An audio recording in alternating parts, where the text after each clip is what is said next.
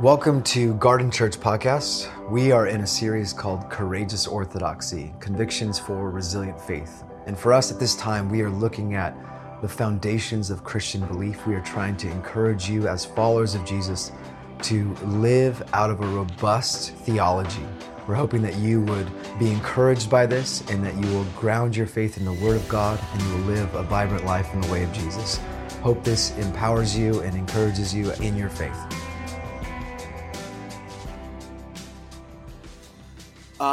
Quick announcement also, we're starting a house of prayer, garden prayer room, launches tonight actually. You know, last year in 2021, 2 years ago, December of 2021, we were just discerning what the Lord wanted us to do for 2022. And there were a lot of things we decided to do as a church. One was to not go to two services. We felt like the Lord say, pull back, just focus on one. To start a prayer room, we started a prayer room. We felt like the Lord said, turn this house into a house of prayer for all nations. And then we set up these initiatives like we are going to do, like every year we do. And one of the initiatives at the beginning of the year, we're like, we want to get a building. We had no idea. We started this initiative. It was called Vision Builders. We started it in January of 2022. We had no strategy, no plan. We just knew that we have to be set on getting a building at some point.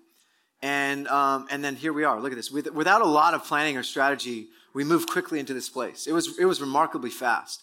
And since being here, I have had this burning conviction in my heart for lots of reasons. I'll tell you the story another time. This is not my sermon, so don't count this as my sermon, my time, okay? Start the clock over. We're going to let people at 11 just wait. I'm not going to be hurried today. I'm serious. I want this to be a place where we see God and we see His presence, and we need the word of the Lord. And we need to be together and seek Jesus together. How amazing are the testimonies of these kids? Are you kidding me?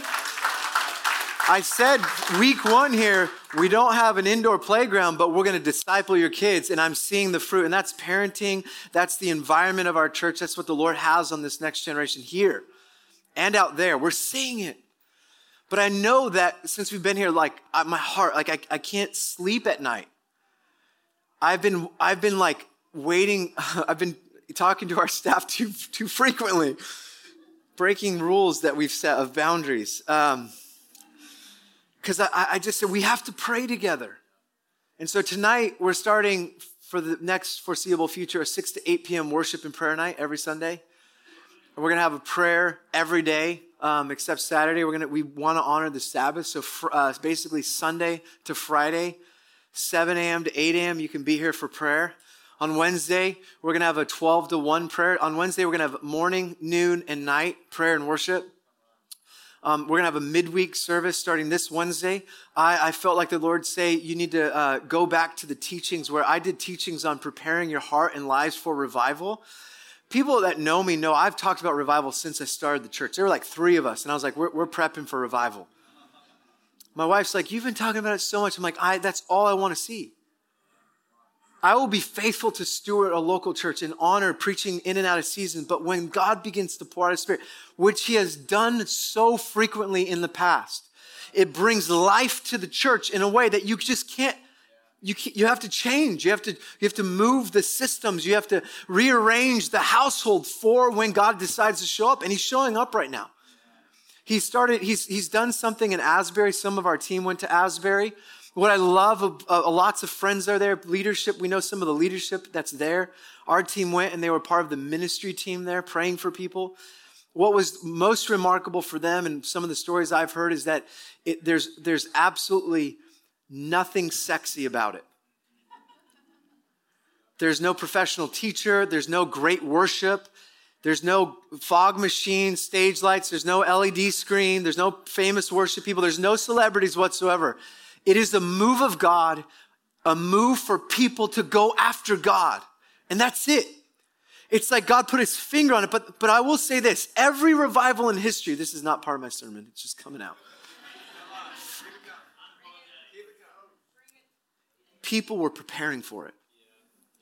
People were expecting revival to come. The guy behind Asbury, one of the professors who's written his dissertation on travailing prayer, which is the thing where God puts this thing inside of your heart, and there's groans, there's these utterances, there's a broken heart for God to move for the sake of the nation, for the sake of generation. You need Jesus, and you just cry out. That always precedes revival. He's the guy that talked about it for years, preparing Asbury for what would come, and then of course it comes.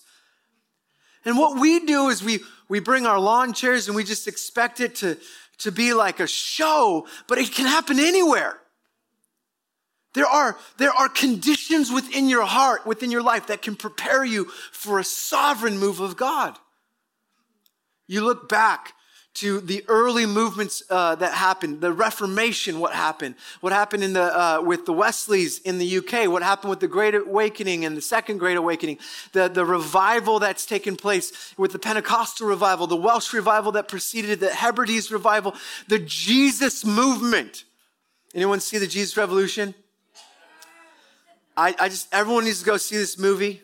I'm not getting paid for it. I just wept half the movie, shaking. Talked for like 40 minutes. I didn't answer my phone. My wife thought I got hit by a car on the way home. She was nervous. I went with some friends, but we were stirred. God, do it again. It's so ordinary. It just takes us depending on God and nothing else. God comes where he's wanted. And I'll tell you what, when you're satisfied, you don't need God. When you're not hungry, or when you filled yourself with all the wrong things, you don't need God. When the revival comes, all the other idols have to go. All the other forms of conditioning need to be reoriented around the coming of God and his presence. All I want you to know is I want to lead us to Jesus. This week I repented a lot. I was so moved. I'm giving you inner life of my vulnerable place. People love when I get, this is the hardest part of my job. I know how flawed I am. I know how broken I am. My wife knows how broken I am. And my kids and my close friends. But then you get on a platform and you say some things that make you look holy and you just think he's further along. I'm not further along. I'm the biggest sinner in this room by far. And what's worse is I'll be judged for it because I'm a teacher. I have to give an account for what I do. It says not many of you should become teachers for that reason. So I'm not saying this as like a way to like move you. I'm saying this with authenticity for the sake of sharing what happened to me. The Lord showed me how easy it is now that we have a building to define success. I was hoping that it would take a year or more to fill this room for one service. And we filled it on the first day, 2 services. And ego gets in the way, doesn't it? Pride. The Lord showed me that I am really good at defining success by all the wrong ways. And he told me that you got to get people to Jesus. Not to ministry time, not to church. Get them to me and I will heal them. Get them to me and I will set them free. Get them to me and I will save them. I will change their marriage. I will change their family. I will change their life if you teach them how to get to me. And what he showed me is how to get them to church. I showed him how to get to church. I showed you how to get to ministry. I showed you how to read the word. I want you to get to Jesus. So I want you to know I've been repenting a lot because I got to figure out how to do ministry all over again. I need you to get to Jesus. So I've been getting to Jesus every day this week. And I want you to go to Jesus, okay? So that's my announcement. We're starting a prayer room.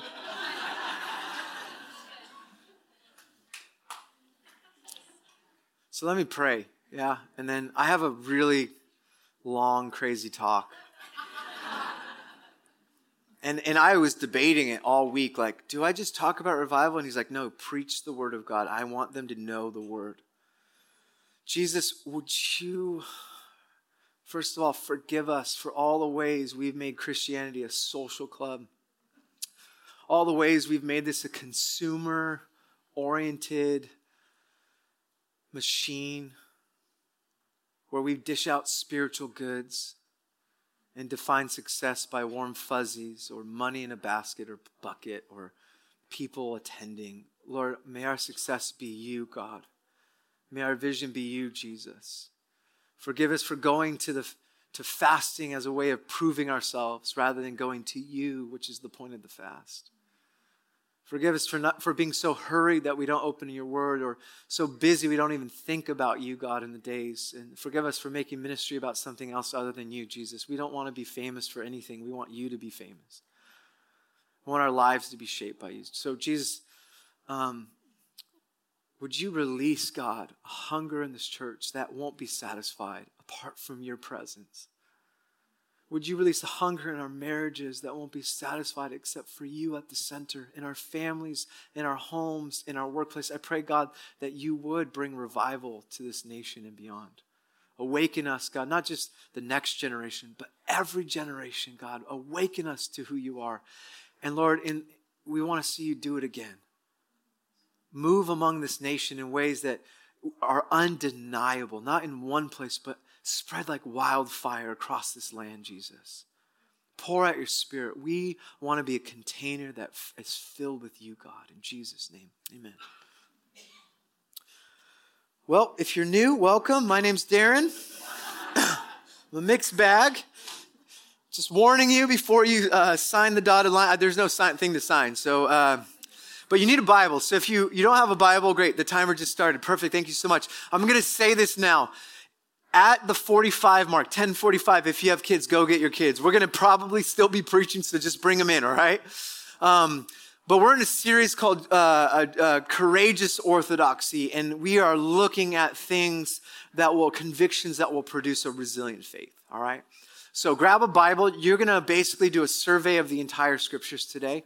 If you don't have a Bible, raise your hand. We have ushers that will pass out physical Bibles to you. We want you to be flapping those pages. They didn't know they were going to do that. So ushers, you're now going to pass out some Bibles. Hopefully we have some. Just keep them up, and a magic black Bible will just fall right down in your lap in just a second. We're going to start in Mark 1, but let me give you a little bit of an intro, if you don't mind, to kind of frame what I'm going to do today in just a moment. So, in 1616, a guy named Galileo presented a theory. Galileo was a physicist, a mathematician, an astronomer, a philosopher. He developed a theory known as heliocentrism. He proposed that the sun was the center of our solar system, and all the planets orbited the sun. This challenged the modern mindset, which was a widely accepted theory called geocentrism. Geocentrism said that the earth was the center of the solar system, and everything else, including the sun, orbited around the earth. This theory presented by Galileo was so controversial, he was labeled a heretic by the Catholic Church. Everyone believed that the earth was the center of the universe. And what Galileo presented threatened or attacked the emotional consciousness of science and religion at its time. It challenged the way people looked and viewed the world. It changed their worldview. And if you missed last week, we presented the biblical worldview. So I'm building off of this. The reality is this: his theory was true, and it took years to prove and accept. It was hard. It was challenging, and it changed the way science, religion, astronomy, physics, and life as we know it viewed the world because of that theory being real. The world missed truth because it was invested in the wrong story. I often think Christianity or Christians miss the truth of Scripture because our lives are invested in the wrong story. We have managed to organize our lives and our ministries and our churches around theories within Scripture that might miss the point or miss the grand, large narrative of what God's doing in Scripture. Oftentimes we can reduce what God is doing in the world because of what we think God's doing with us, me. What I want to tell you is this: your theology shapes the way you live. You need to know this. Your theology, good or bad, shapes the way you live and interact in the world. So make sure your theology is accurate and biblical. You with me? So today, I'm going to give you the story of God. Okay, what is the story of God? If you were to read the whole scriptures and try to summarize this canon of scripture, which we talked about last week, how would you summarize the story? There's various ways because there's various themes. You can talk about exile and homecoming. You could talk about the covenants and the law of the people of God. You could talk about creation, fall, redemption, and restoration. You could talk about God's presence with creation. There's a through line of this within the story of God, within the scriptures, from Genesis to Revelation. I want to show you this through line. This sermon is not going to answer the question, how does the story of God fit into my life? It's not going to answer that question, but it will show you the whole of Scripture and how the whole of Scripture points to Jesus. From the beginning to the end, Jesus is always at the center of the story. The sooner we realize that we are not the center of the story and that all of creation is on one specific journey that we are invited or to join in, the better our life will become. From Old to the New Testament, the story of creation bends to Jesus.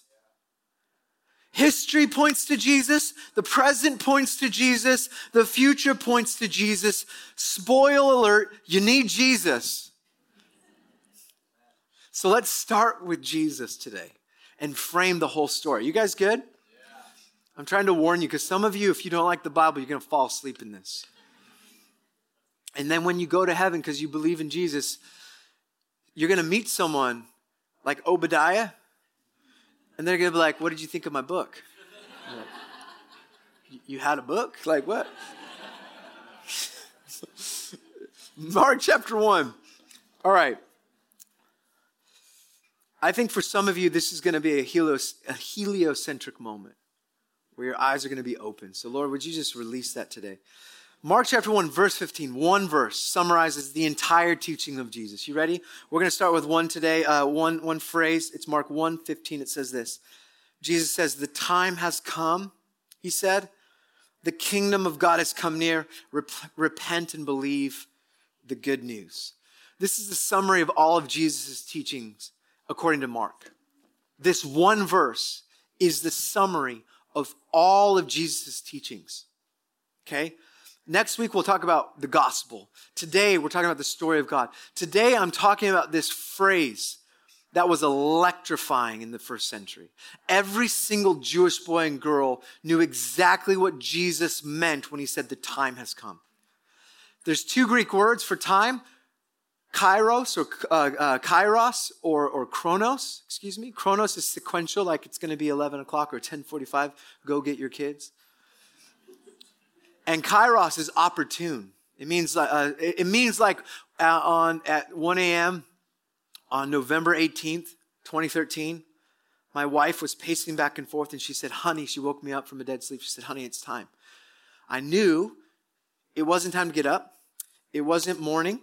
It wasn't time to make breakfast. I knew she meant in that moment, baby was coming, Ezra's coming into the world. It had all sorts of expectations of what was next. Honey, it's time. All right, babe. I got up. I was panicked. I was trying to do my breathing to not panic. I got in the car, forgot the bag. She's totally pacing, calm, doing her breathing exercise. She knows exactly what's going to happen. I was freaking out. Honey, it's time. That's what Jesus is saying. And every Jewish boy and girl knew exactly what he meant because it was in the story of God. They had the story within their heart. They had been occupied by the Romans at the time that Jesus said this, but deep into the story of God, deep into the history of Israel, they knew the beginning. There was a time God promised he would act in history on their behalf. And in that very specific time, there were all sorts of expectations of what was going to come. So let's talk about the story of God and understand the context of Jesus' message from the context of the story of Israel. You guys good with this? So Genesis chapter 1, here we go. I'm going to go fast through some of this. I'm going to give you a framework to tell the story of God. You ready? Yeah. Got your Bibles? Yeah. I was watching Chuck Smith via Jesus Revolution go, this is the word of God, and all the hippies raised their Bibles. I was like, oh my gosh. And I said, I can't wait for one day to go, everyone got their Bibles and everyone raised their Bibles. And someone in our staff or in our worship team was like, yeah, I got my Bible right here. I'm like, I said Bible, not idol.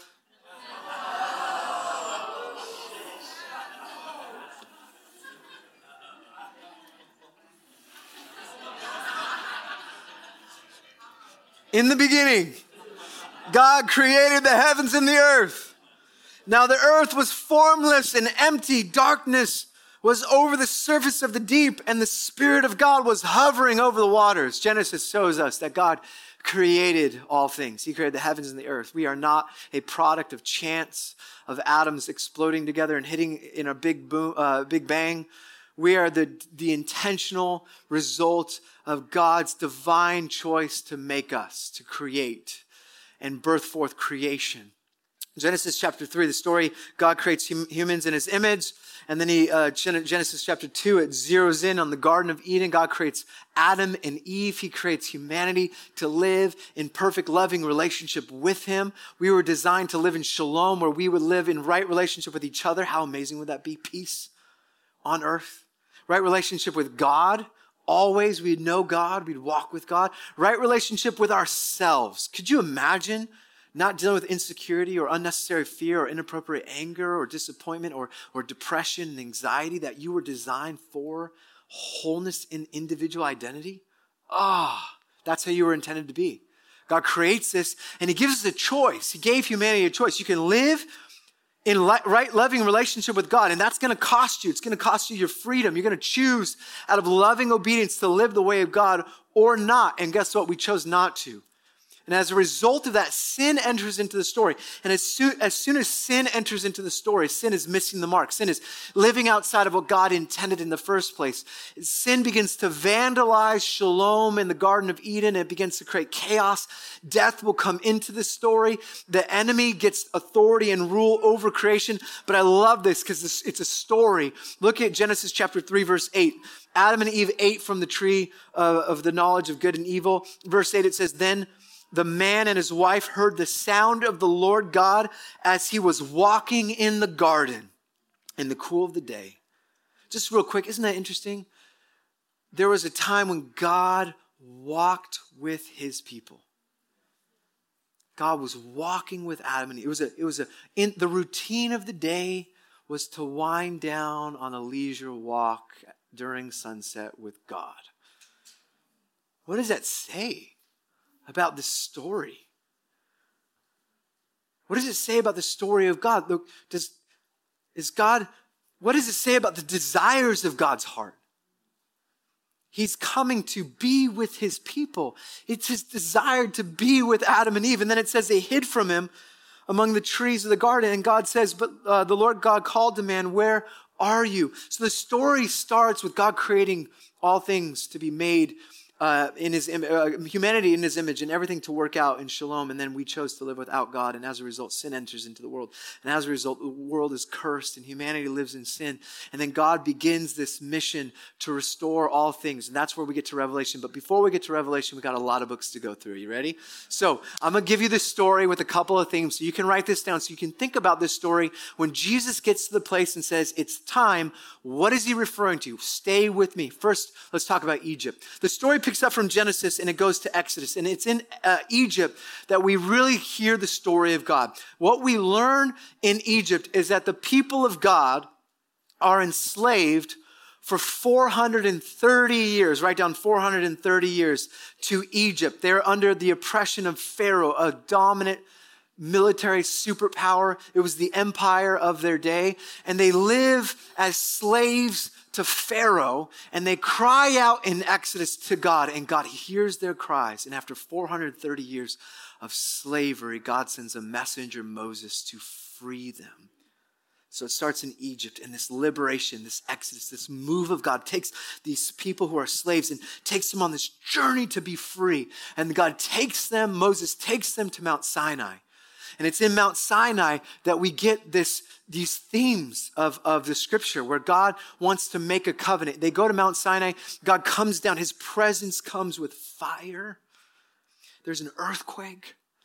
and there's a wind that blows and his presence comes down and God makes a covenant. A covenant is like a marriage vow. Marriage vow is a covenant, right? You think a legal contract. No. God makes a covenant with the people in Exodus 19. Look what it says in Exodus 19. Let's go there in our Bibles. Exodus chapter 19. It says, if you obey me fully and keep, so it goes Genesis, Exodus, the second book in those Bibles. I hear the pages. God bless you. If you obey me fully and keep my covenant, then out of all the nations you will be my treasured possession. Although the whole earth is mine, you will be for me a kingdom of priests and a holy nation. So Exodus 19, God sets the stage. He says, look, you're going to be my people, a kingdom of priests. Your new vocation is to represent me to the rest of creation. You're going to live in a way where people are going to look at you as a people and they're going to say, there must be a God.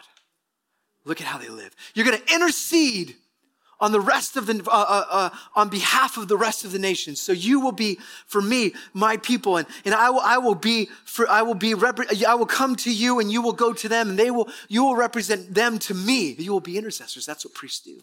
This is their vocation. If you obey my covenant. But there's another thing that God does. He doesn't just give them the commands. He gives them the commands, by the way. Gives them the 10 commandments after this. And says, this is how you're going to live. And in Exodus 25, he says this. He says in verse 8, then have them make a sanctuary for me. Have them make a sanctuary for me. And I will dwell among them. Make this tabernacle and all its furnishings exactly like the pattern I will show you. So in Exodus, God not only gives them a law and gives them a covenant, he says, I'm going to bring my presence to you. So it's in Mount Sinai. God chooses some people to show the world what he's like. And then he says, I'm going to build a tent, a tabernacle. A tent will be a dwelling place for my presence. Not only is the law and my covenant to you going to mark you, but now the presence of God is back with people. Remember, it was with people in the garden, and then sin entered into the story and God's presence is removed. But now God brings the people back and his presence is at the center of his people. Are you with me? What does this say about God? He desires his presence to be with his people. We see these slaves are set free. We see God giving them a covenant to be set apart and a vocation for the world to see what God's like. And God's presence is at the center of his people. Look at God's desires in Leviticus chapter 26. I told you, you're going to get all the Bible today. Genesis, Exodus, Leviticus chapter 26. Did we miss one? You want to keep going? You want to just show me you know all the Bible? Someone was shouting out. Like Leviticus 26, it says, I will put my dwelling place among you, and I will not abhor you. I will walk among you and be your God, and you will be my people. What does this sound like? Genesis. Sounds like the garden. It's a good name for a church, by the way.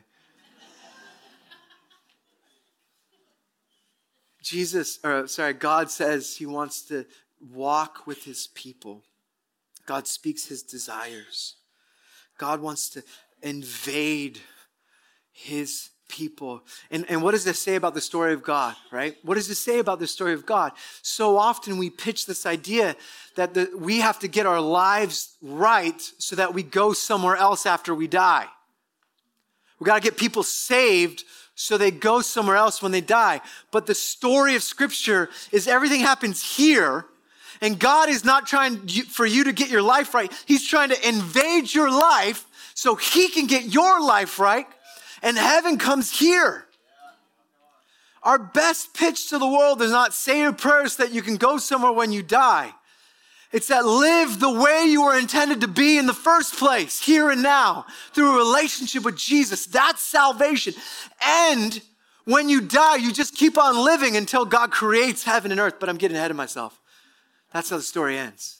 So it goes from Egypt to Mount Sinai, and then we get to Jerusalem. So what you see is that they spend 40 years in the wilderness wandering because they disobey God already.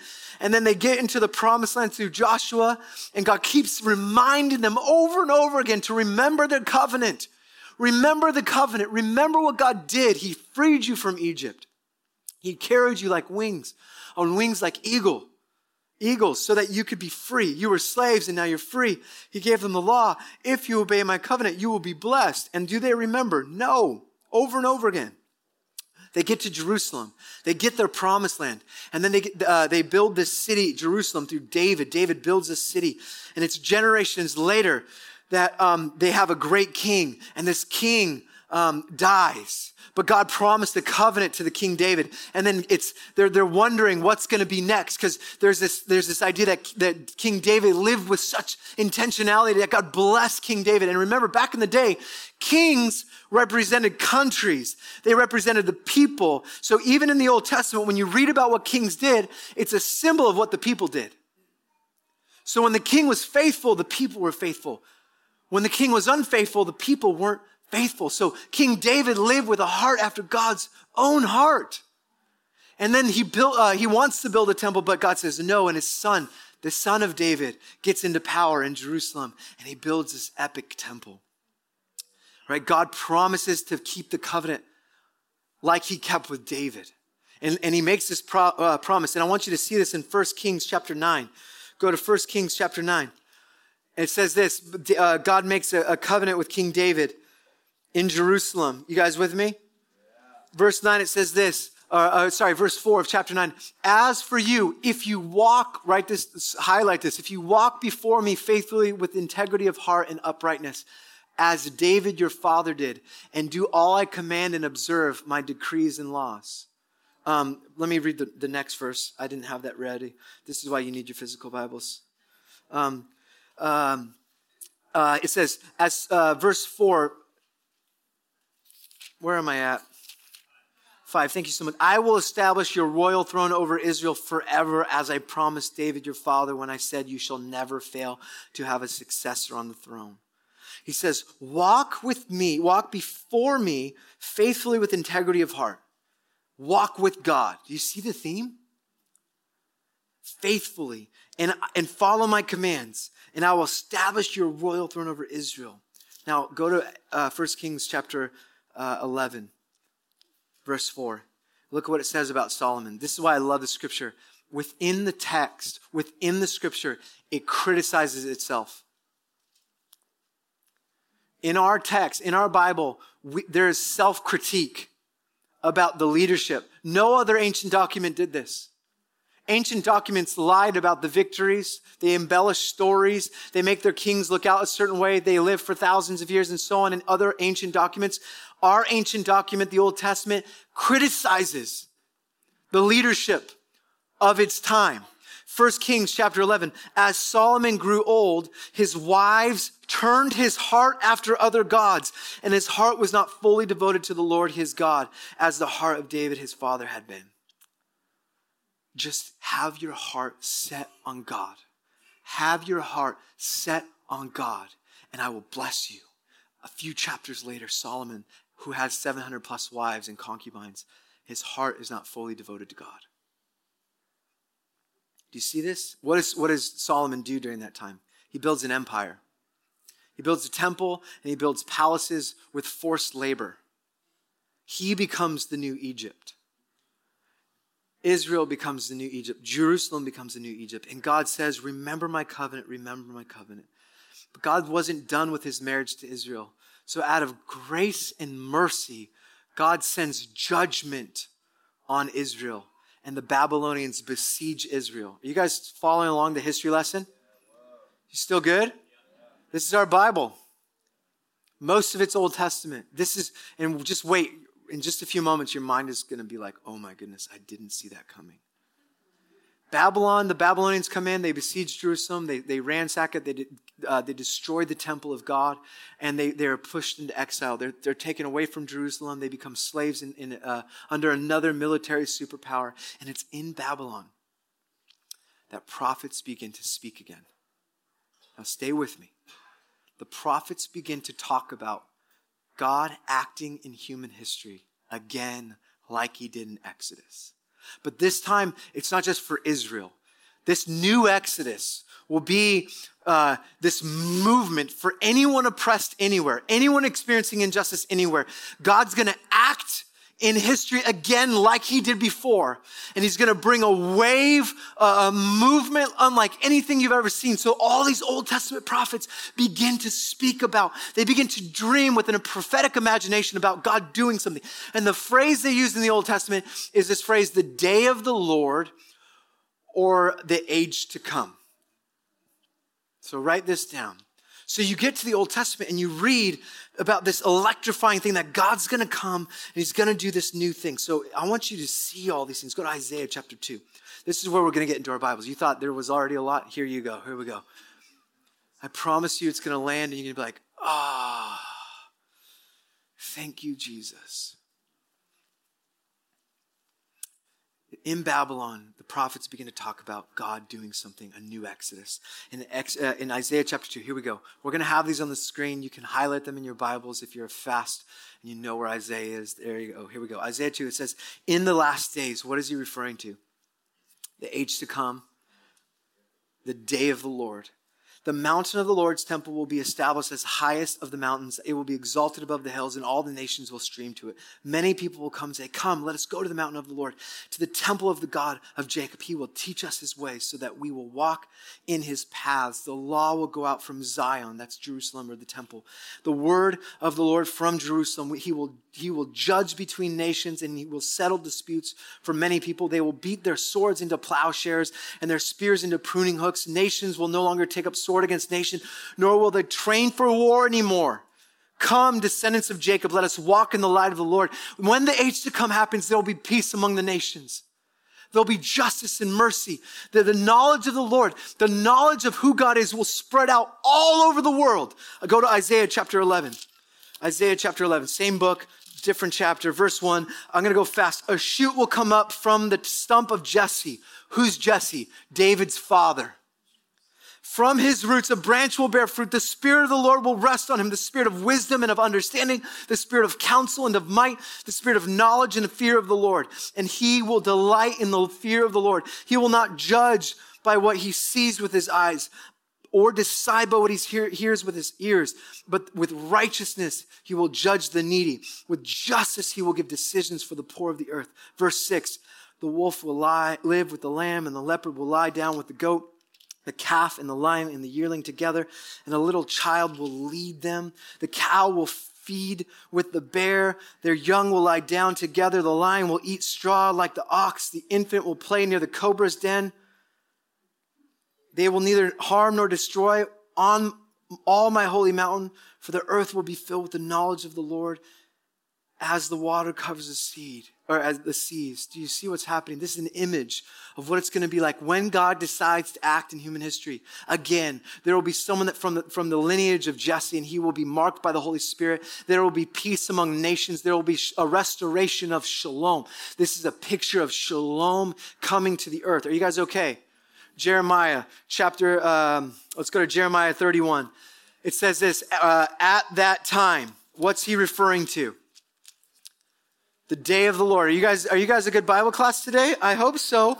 Declares the Lord, I will be the God of all the families of Israel, and they will be my people. Skip to verse 31. The days are coming.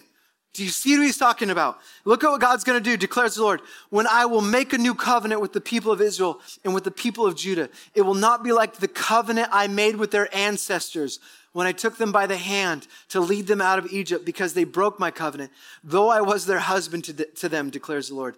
This is the covenant I will make with the people of Israel after that time, declares the Lord. I will put my law in their minds and write it on their hearts. I will be their God, and they will be my people. No longer will they teach their neighbor or say to one another, know the Lord, because they will all know me, from the least of them to the greatest, declares the Lord. For I will forgive their wickedness and remember their sins no more. When God decides to act, it says that he will make a new covenant with the people. And the law, which was a strict 613 commands, won't be something you have to strive for anymore. It will naturally be something you do. Does anyone need to hear this? You don't have to follow the rules anymore. It will flow from you naturally. You won't have to think, I'm sinning, I keep messing up, I got to fix myself. God's going to give it to you. That's going to be the new covenant. His law is in your heart. His spirit is in your heart. He's going to help you, and he's going to forgive you of your sins and wickedness. This is good news. When God decides to act, these are the things he's going to do. We're just getting warmed up. Go to Ezekiel chapter 36. Ezekiel, as they say, or Ezekiel, verse 24 of chapter 36. For I will take you out of the nations. I will gather you from all the countries and bring you back into your own land. I will sprinkle you clean water on you, and you will be clean. I will cleanse you from all your impurities and turn from and from all your idols. This is good news for somebody today. I will give you a new heart and put a new spirit in you. I will remove from you your heart of stone and give you a heart of flesh. I will put my spirit in you and move you to follow my decrees and be careful to keep my laws, and then you will live in the land I gave your ancestors. I will save you from all your uncleanliness. I will save you from all your uncleanliness. The story goes on. Ezekiel says, when the day of the Lord comes, when the age to come happens, you're going to be given a heart of flesh. Anyone here filled with bitterness because of the pain and the trauma of their past from loved ones that did not love you the way they were intended to be? It's caused you to keep your guard up, keep your heart far from people. God says when the age of the Lord happens, that your heart that's hardened by the world will become a heart of flesh again. That you will be compassionate and empathetic. You will experience a new sense of meaning towards other people. And not only is your heart going to be transformed, God's going to give you his spirit. Do you see what's happening in the scriptures? Do you see what God's pointing to? I could keep going. Daniel chapter 2 says, in those times, God's kingdom will rule over all other kingdoms. In Amos chapter 9, it talks about, on that day I will restore David's fallen shelter.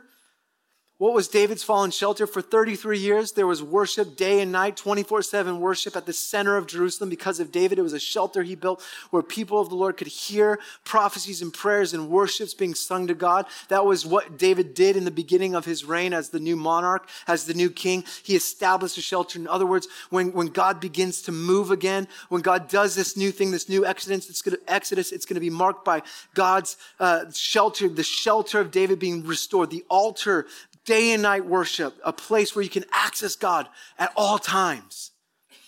Zechariah says all sorts of things. And then Joel, the famous Joel, says, and afterwards I will pour out my spirit on all people. Why am I giving you so much text? I want you to see the story of God in the lens of what Jesus comes to do.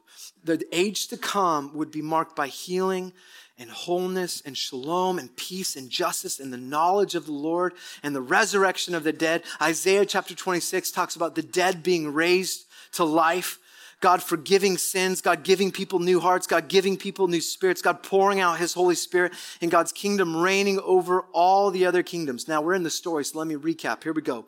It starts in Egypt. God starts something after a group of people were enslaved for 430 years. It moves to Sinai. God chooses a people to covenant with, and he says, you're going to represent me to the world. It moves to Jerusalem, where the people of God lose heart, and they're displaced because they forgot who God was. And it's in Babylon, God begins to speak to the prophets and dream about a new exodus. And then what happens in the Bible is this. The people of God come back, and it's not like the prophets said.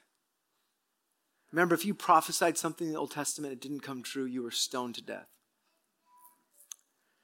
The people of God come back, they rebuild the temple, they rebuild the walls, and it's not an exodus. It doesn't happen. Malachi ends with this prophecy. It's the last book of the Old Testament. Go to Malachi chapter 4. It says, see, he's talking about what's going to happen when the age to come happens, when the day of the Lord comes. He says, see, I will send the prophet Elijah to you before that great and dreadful day of the Lord comes. He will turn the hearts of the parents to their children and the hearts of the children to their parents, or else I will come and strike the land with total destruction. End of the Old Testament. Genesis to Malachi. So the people of God are waiting in anticipation for the promises of the prophets to come into life. 430 years the Israelites were enslaved to Egypt. And then God sends a messenger. And then there's 430 years of silence between the Old and New Testament. You can't make this stuff up. There's 430 years between the Malachi prophecy and the beginning of the birth of Jesus. And here's what I love, because it's so poetic. I love poetry. 430 years of silence. And then you go to Luke chapter 1. The last prophecy of the Old Testament is God sending a prophet, Elijah, to prepare the way. And Luke chapter 1 begins with the story of this priest named Zechariah. And Zechariah is married to Elizabeth. They don't have any kids.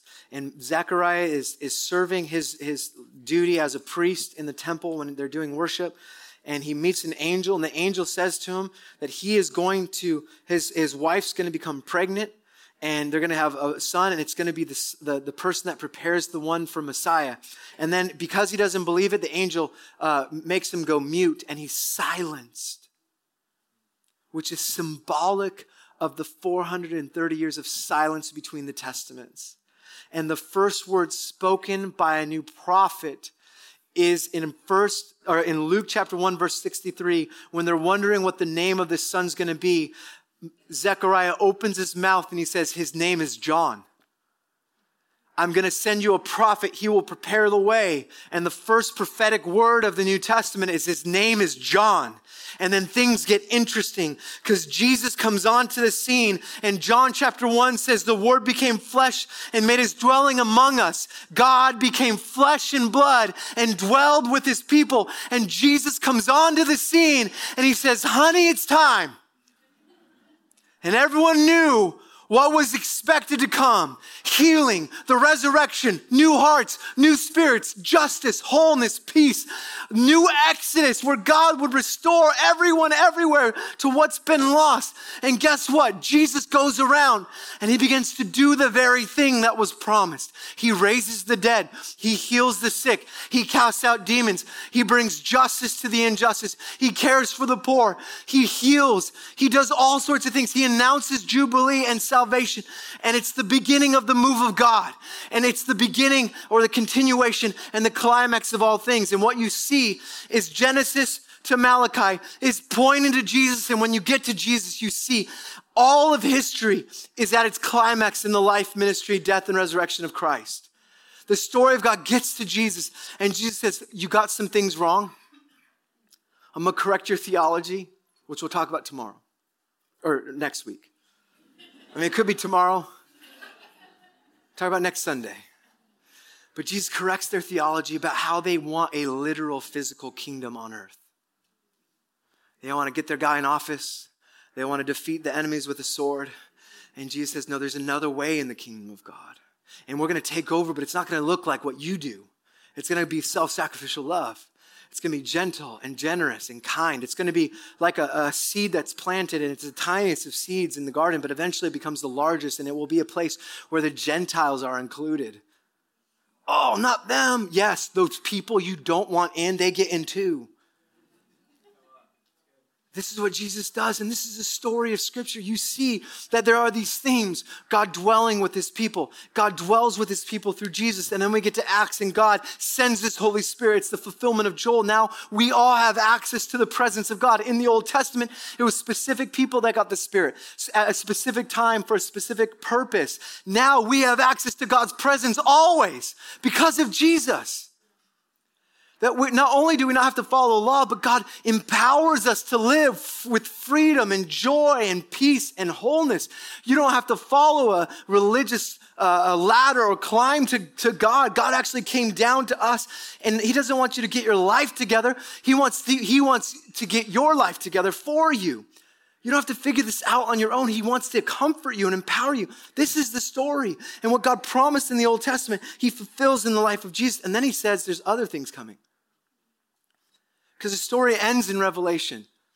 And I love the story of Revelation because it gives us the ending. And if you were at Christmas, you heard me preach on this, that it's really great when you know how the story ends. I talked about when you're watching a story for the first time, like for example, my son was watching Star Wars for the first time. This is years ago. And every scene, he was so intense. He was so nervous with every plot twist. Is he dead? What's he going to do? He's asking me all these questions. I'm like, just wait, watch it. I'm chill. I've seen this 500 times. I know exactly what's going to happen. But I know the ending. It says Christians, we know the ending. We don't have to live with anxiety. Death no longer has a sting. We don't weep or mourn like those that don't have hope. We know where the story's going. And let me say this, if it's getting dark in California, it's because we're not shining our light. If we keep leaving, there will be no reformation or revival. So church, buckle up and shine those lights. I heard this story of a famous preacher. She was talking about going to Walmart and they bought these flashlights and they were talking about how they got these flashlights at a Walmart and they were from Australia and her kids were loving it and they got these flashlights and the little girl says, Mommy, let's go find some darkness. Oh. You see, this is what Jesus comes to do. He wants you to be captured into this movement and then he wants to invite you in so that now you carry this into the ending. We'll talk about that later. That's in a couple of weeks. But this is a story I want you to hear that God has Jesus at the center of the story. That this story is this beautiful narrative from Genesis to Revelation. I want you to see the big story. I want you to see how Genesis, as we talk about forming our identities, as we talk about forming our worldview through the scriptures, this is how we form our worldview. Okay, your worldview is how you see the world around you. You need to be immersed in the narrative of Scripture. And the story of Scripture is all of those things. It's a covenant. God made a new covenant with you. He's invited you into a relationship, not through law and practice, but because of the cross, you have a new covenant. That every time we come together and we take communion or we worship, we're reminded of the covenant that God's given us, that his son was the sacrifice for us to live in freedom. Yeah, so it's a new covenant. But there's also a story of God desiring to dwell with you. Like from the beginning of time, he wanted to walk with creation. Right now, he wants to walk with you in your life. He wants to empower you to be free, not to follow a bunch of rules, but to be in your life. The Holy Spirit invades your very being to show you how to live. So that when you're down, you're not turning to Chinese food and Netflix. Sometimes that's okay. Some dumplings and Netflix. But to the presence of Jesus. It's about his presence being with you. It's about exile and homecoming. You were once enslaved and now you're free. You were once without a home and you were a wanderer and now you're home. And you're not just home, you're a family. You're in the family of God. You're adopted into sonship or daughtership. You've been given a new identity. This is the theme of the Bible until we get new heaven and new earth. This is where it's going. What do I want you to know today? It's a really good story. You're not the center of it. And I want to tell you to repent from being the center of your story. Because you're not the center of your story. God is. And we live in a world right now where it's so narcissistic. Everything is telling you it's all about you. It's not. It's about Jesus. There's no hope for giving you a bunch of spiritual disciplines and practices to change. It's not going to change you. There's no hope to making your life about coming forward and getting rocked in ministry time every week, or now twice a week because we have Wednesdays, or 6 days a week because we have a prayer room. The hope is you getting to Jesus, you surrendering to Jesus, you laying down your life to Jesus, you laying your story before him and say, God, what do you want with my story, my life? It's yours. When you do that, that's when real change happens. And can I just say, that's when revival comes. It really is. Throughout history, it's men and women surrendering to Jesus. Laying down their plans, laying down their hopes, their dreams, their lives, and surrendering to Jesus with everything. So I want to invite you to that this morning. We're not going to do ministry time like we've normally done it. We're going to worship. I don't know what it looks like because I haven't done ministry this way for 14 years. God convicted me this week and said, just tell them to get to me.